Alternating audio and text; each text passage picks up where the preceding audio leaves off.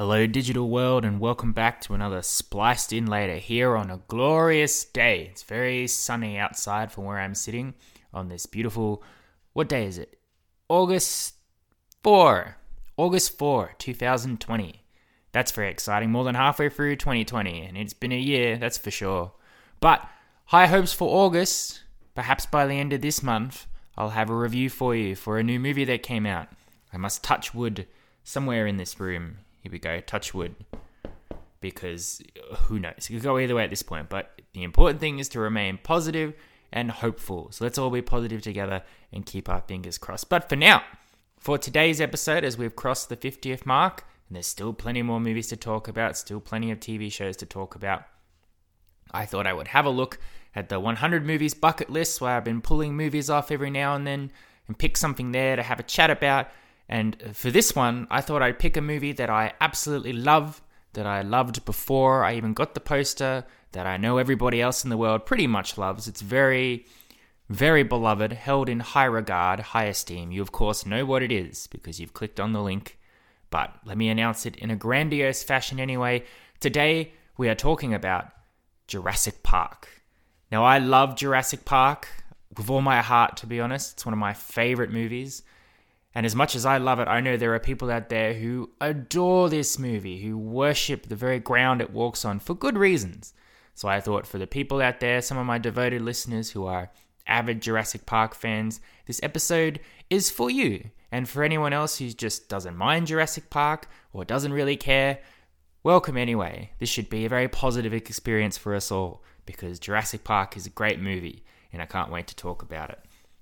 In this day and age, I would be surprised if I'd find anyone who has either not seen Jurassic Park or is not even aware of it.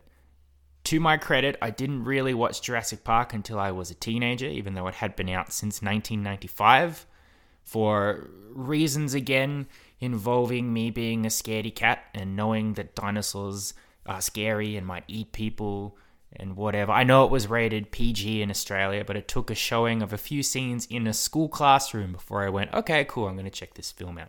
I'd like to say I've grown up since then. That would be false. But asking around, people in my family as well, I was playing a game where I would play theme music from particular movies, and I would get my mother to try and guess what the movie comes from. Because in lockdown, really, you run out of things to do. And it was one thing to talk about that wasn't the pandemic. So that was fun. But she did get Jurassic Park theme straight away. It's a very memorable theme from John Williams. And I said, don't you enjoy Jurassic Park? And she said, oh, I haven't seen it. I'm just very aware of that music and I know all about it, even though I haven't seen it. So this should be a good experience. If there are people listening who haven't seen Jurassic Park, I highly recommend it, as I think 95% of the world would. To give you an idea of what it is directed by Steven Spielberg, and it came out in 1995, based on a book written by Michael Crichton. I apologize to Mr. Michael if I've butchered your last name, but I butcher a lot of names, so it's nothing too special, just something I do. It's a very simple yet ingenious premise. There is a rich man whose dream it is to open a theme park to the people of the world with living, breathing dinosaurs. A very wondrous, magical place in his mind.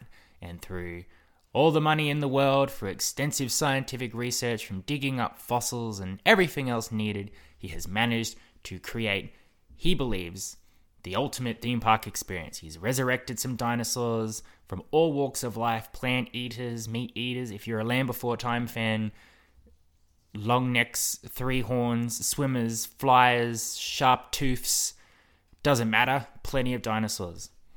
I hope there are some Land Before Time fans out there who agree with that naming of dinosaurs, because it's much easier to remember than Pliopodidorpus and whatever the other official scientific names are. So before he opens the theme park to the world, this rich man, Mr. John Hammond, played by Richard Attenborough, brings together assorted people from different areas of science, a lawyer, some children, a whole bunch of people to come to the island where Jurassic Park is built, Island Nublar, I think it is, or Isla Sorna, I think it's Nublar. And while showing them the park and being all fancy about it, there are some cracks in the foundations of this thing. There's some corners have been cut, some safety regards have been poo-pooed. There's a conspiracy within the company to sell dinosaur embryos to another outside party, which eventually leads to a complete breakdown in the system, and voila! Dinosaurs escape. And in the case of certain dinosaurs, Tyrannosaurus rex, velociraptors, a frill-necked one that spits acid on you, this is not good. And what evolves is a race for survival to try and get from certain places, get around these dinosaurs, and basically get off the island in one piece. There you are. Very simple premise. It's not a very long movie, but it is an incredible experience. It's a joy to watch for a number of different reasons, as I'm going to go through for you now. If you are intrigued about the Jurassic Park concept, I can also let you know that there is a book that it's based on, which I mentioned in the past, Michael Crichton. It's very different from what I'm told. There's a lot of changes from book to film, and certain characters are completely different. So if you are looking for a new book to read as well during lockdown, if you're interested in knowing what a book is, because, there's so many movies, why would we read books? But there are plenty of books. Jurassic Park is one of them. And it's interesting to have a read of it and see where the changes are. Supposedly, John Hammond, played by Richard Attenborough, who in the movie is a very kindly man with big dreams, but still cares for his grandchildren. In the books, complete asshole. Whereas the lawyer in the movie, who's described as the blood-sucking lawyer who's only out for Jurassic Park for the money and the fame, in the books, bit nicer, looks out for the children, certainly a lot more than he does in the movie. So it's worth a look, definitely. I haven't done it, but I plan to. I've actually got the book here, and I'm going to have a read of it over the next couple of weeks and see what I think. I think I'm going to enjoy it. It's been a while since I've read a good book, and from what I'm told, this is quite good. If it's as entertaining as the movie, sold. What makes Jurassic Park great are a number of reasons. The first of which being is that it's directed by Steven Spielberg. Steven Spielberg is very famous for his movies for creating a sense of wonder. Whether it's the magic of E.T. the Extraterrestrial, where you've got children flying on bicycles against the backdrop of a moon. Whether it's Jaws, where we don't see the shark, but you really get a feel of something lurking underwater.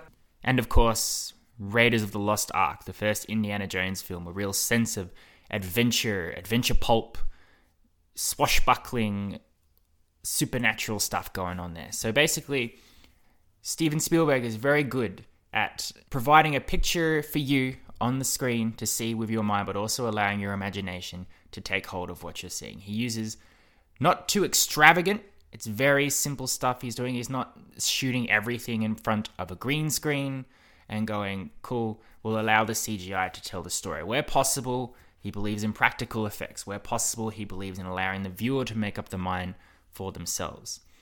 I've heard a lot that, Steven Spielberg, he directs the children's films, the films for kids.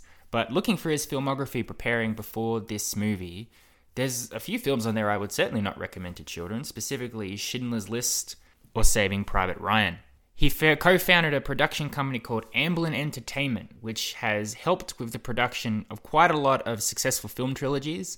Gremlins, Back to the Future, Men in Black, a whole bunch there.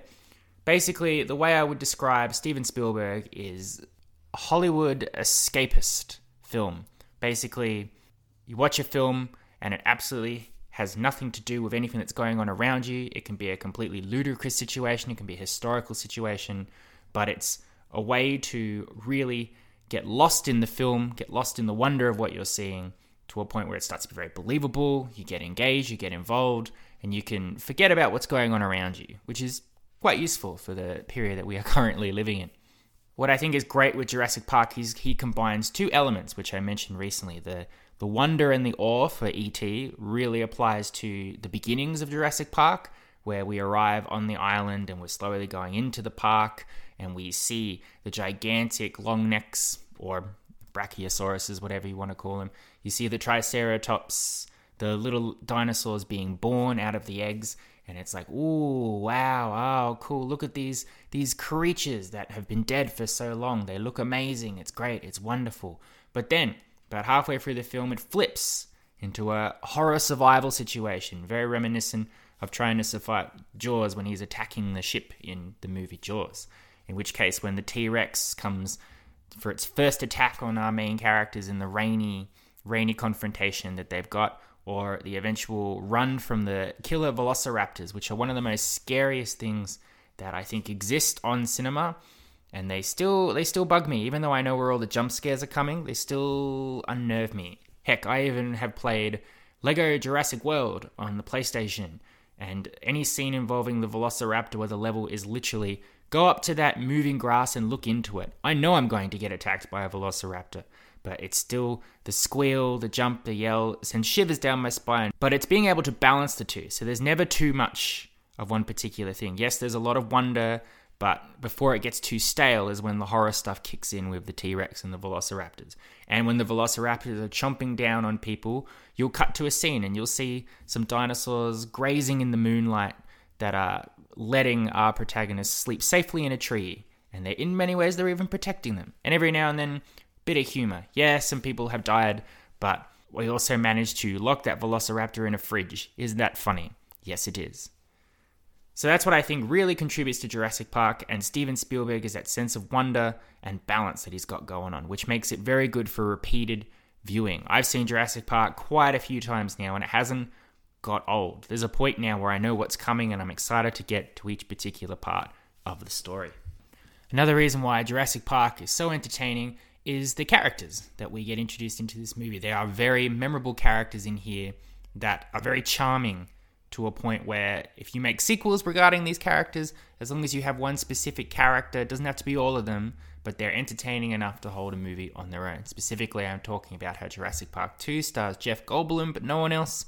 Jurassic Park 3 stars Sam Neill and no one else.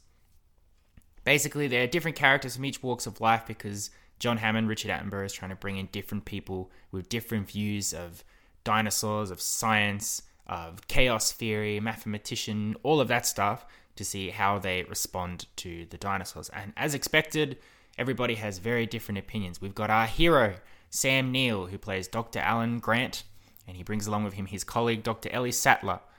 Dr. Grant is very cynical with regards to human life in the present and very loving of dinosaur life from the past. It's very evident in our opening scene when it's very clear to you that he hates children with a fiery passion and doesn't want them at all. He'd much rather just keep looking at the old bones in the desert and thinking about dinosaurs long past.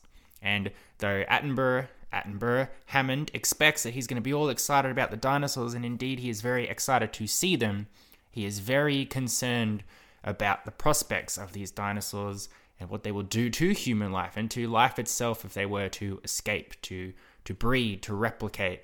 It's great to see the dinosaurs. He loves them, but he is in awe of them. He is in fear, and rightly so.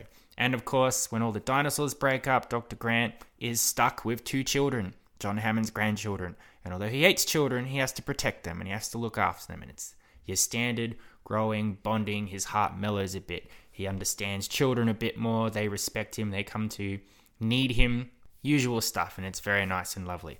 On the other hand, you've got Jeff Goldblum, who plays Ian Malcolm, who is the most memeable in this movie. If you've seen Jeff Goldblum in a meme on all your messengers, on Facebook, everywhere, it's normally from this film. Heck, you can even buy a pop vinyl of him lying sideways with his shirt unbuttoned, looking all sexy, because that's how much Malcolm is enjoyed in this movie, and Jeff Goldblum as a person. Because let's face it, a lot of what Jeff Goldblum does with his acting is he just plays himself. He is a very unique individual, very unique actor. He's very entertaining to watch, but he has a certain swagger and stance in the way he talks in pretty much most of the movies I've seen him in, and it is very evident here in Jurassic Park.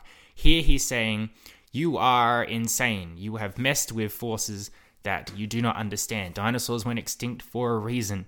The fact that they're back means trouble's coming.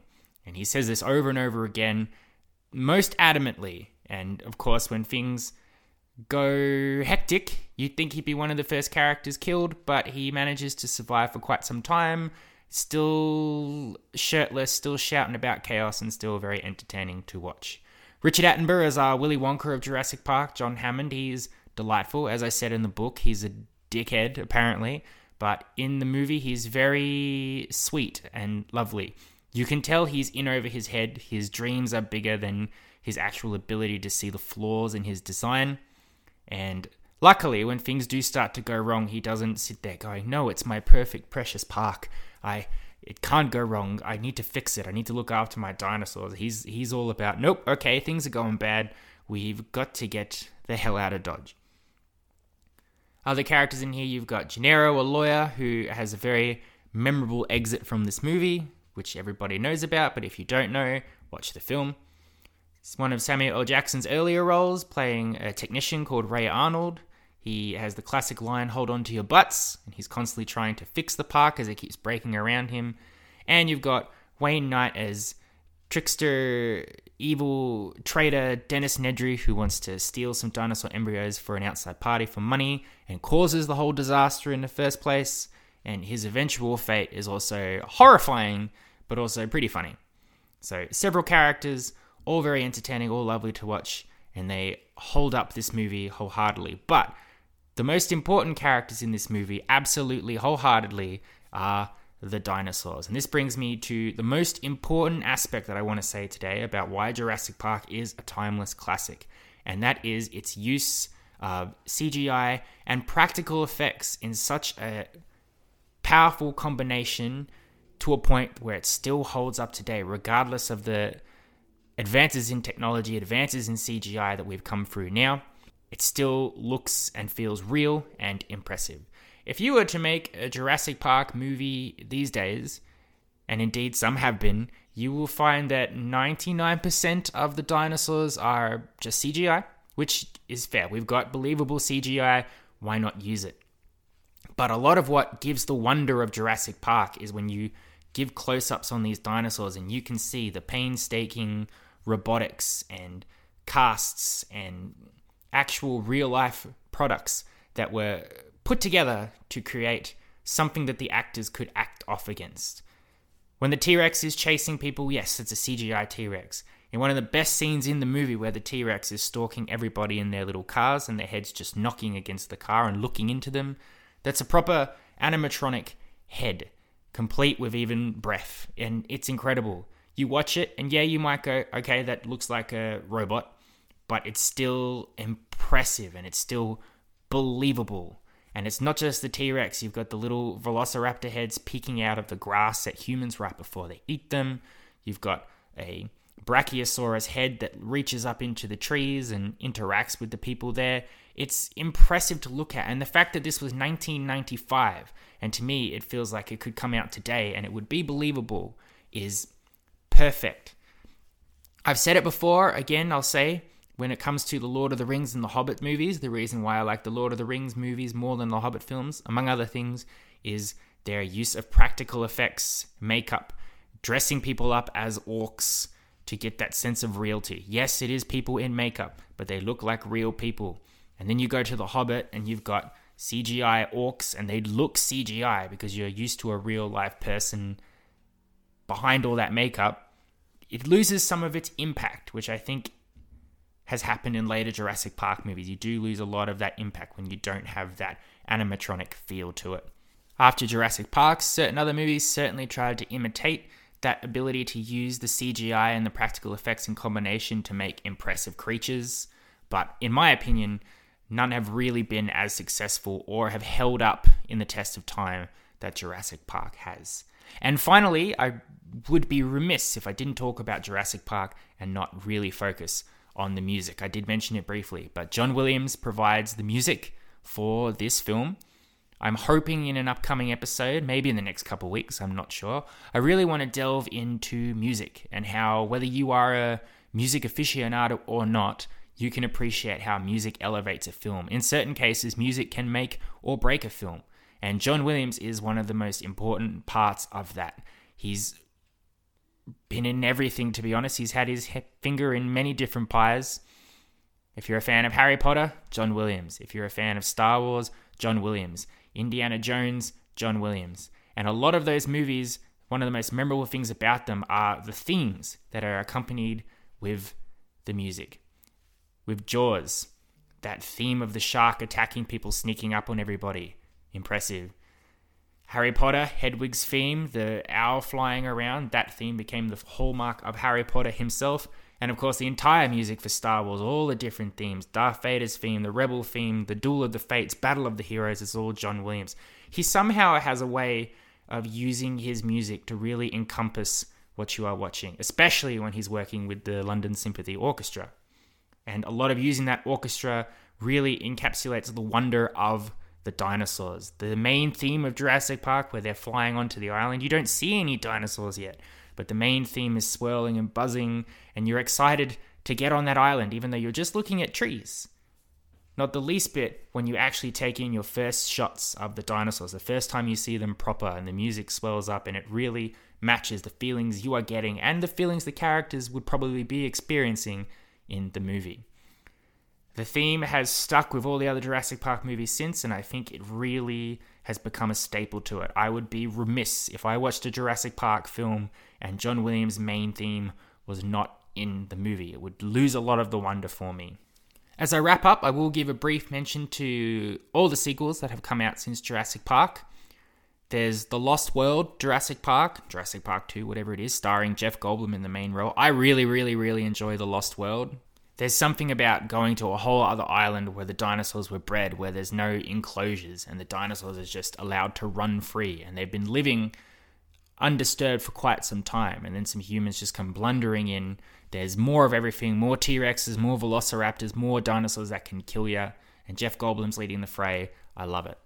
Then you've got Jurassic Park 3, which I think undeservedly gets a bad rap. Sam Neill is the star of this one. William H. Macy is in it. And again, it's returning to that island where the dinosaurs run free, bigger dinosaurs. It's definitely more grittier and violent, I think. And the scene where our main characters are stuck in a birdcage with the pterodactyls is horrifying. I really like Jurassic Park 3.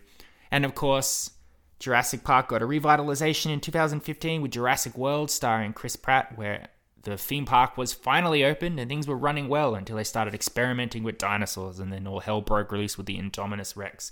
And I really liked that one too. I thought it was a real great return to form. It was nice to go back to the park. It was nice to get into the whole dinosaurs killing people again. Great.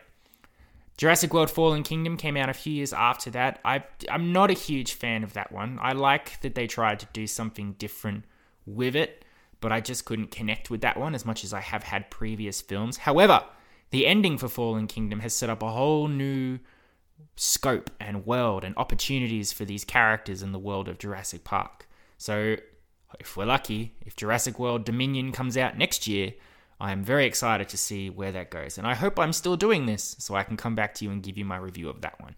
But suffice it to say, my review of Jurassic Park, 10 out of 10. Great film, great work from Steven Spielberg, John Williams, Sam Neill, Jeff Goldblum, Laura Dern, Richard Attenborough, Samuel L. Jackson, Wayne Knight. Great animatronics, great work dinosaurs, great franchise. Definitely worth seeing. If you haven't seen it, 100% give it a go. But as I'm sure most of you had, it's a great movie, isn't it? Maybe we'll watch it again. Jurassic Park. Love it. Thank you very much. We'll wrap it up there. As usual, I appreciate everybody listening to me. I hope you are enjoying these trips back in time, because we certainly can't look forward at the moment. But next week, I will be bringing to you either a look at the music, or I'm going to look at a director and look at some of my favorite films from that particular director. It's going to be one of those two. It may be the director one, because the music one's going to require a lot more thought, I think. Maybe a bit more technical prowess that I do not have. But I'm pretty sure right up until Monday, it could go either way. So until then, keep listening. I appreciate you. As always, thank you for listening. You're a delight. I love you all. You've been spliced in later. Adios, muchachos. I'll catch you next time.